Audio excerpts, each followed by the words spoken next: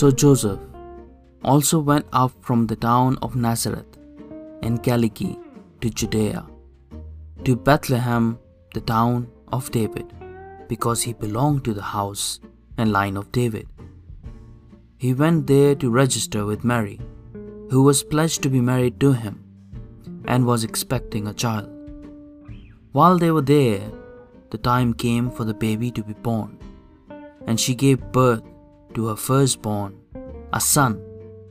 She wrapped him in cloths and placed him in a manger, because there was no room for them in the inn. And there were shepherds living out in the fields nearby, keeping watch over their flocks at night. An angel of the Lord appeared to them, and the glory of the Lord shone around them, and they were terrified. But the angel said to them, "Do not be afraid. I bring you good news of great joy that will be for all the people. Today in the town of David, a Savior has been born to you. He is Christ, the Lord.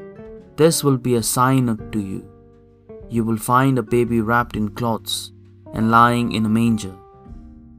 Suddenly, a great company of the heavenly host appeared with the angel, praising God and saying, "Glory to God in the highest, and on earth peace to men on whom his favor rests."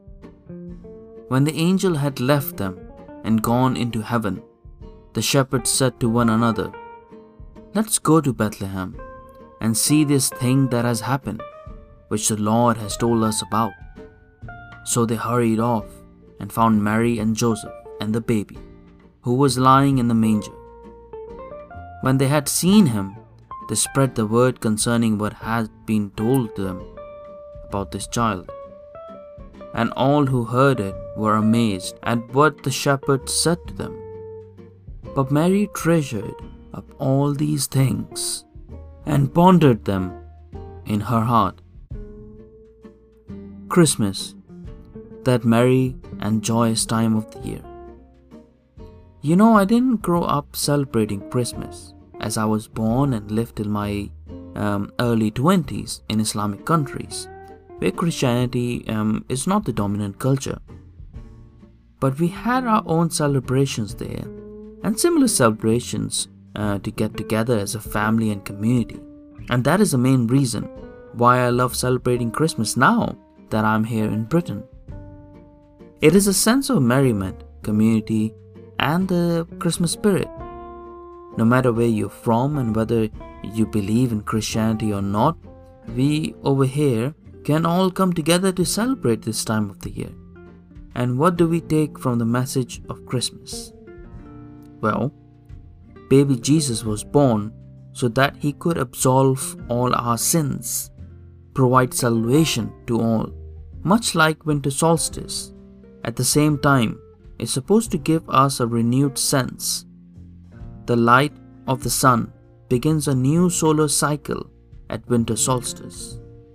The ray shines into the dark and nurtures the newborn life there to be cultivated. It is a chance to restart, a chance to shirk the past and work towards being better in the future. And that is the core message of it all.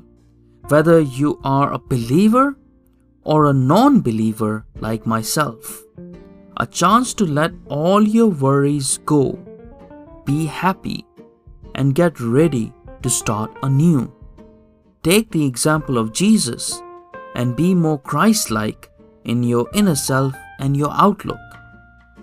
Not necessarily in a religious way, but actually in an even higher way. To be Christ-like is to be your better self.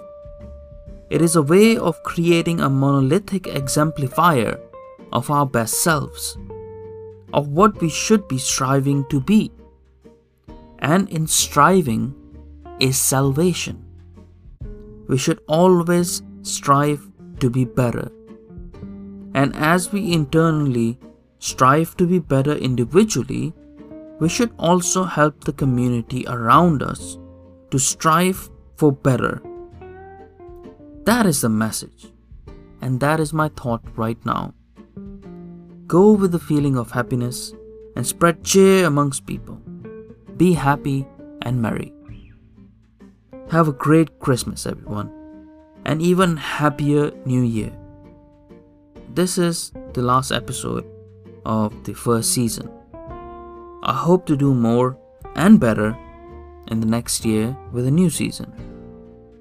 But for now, I just want to thank you all so much for listening.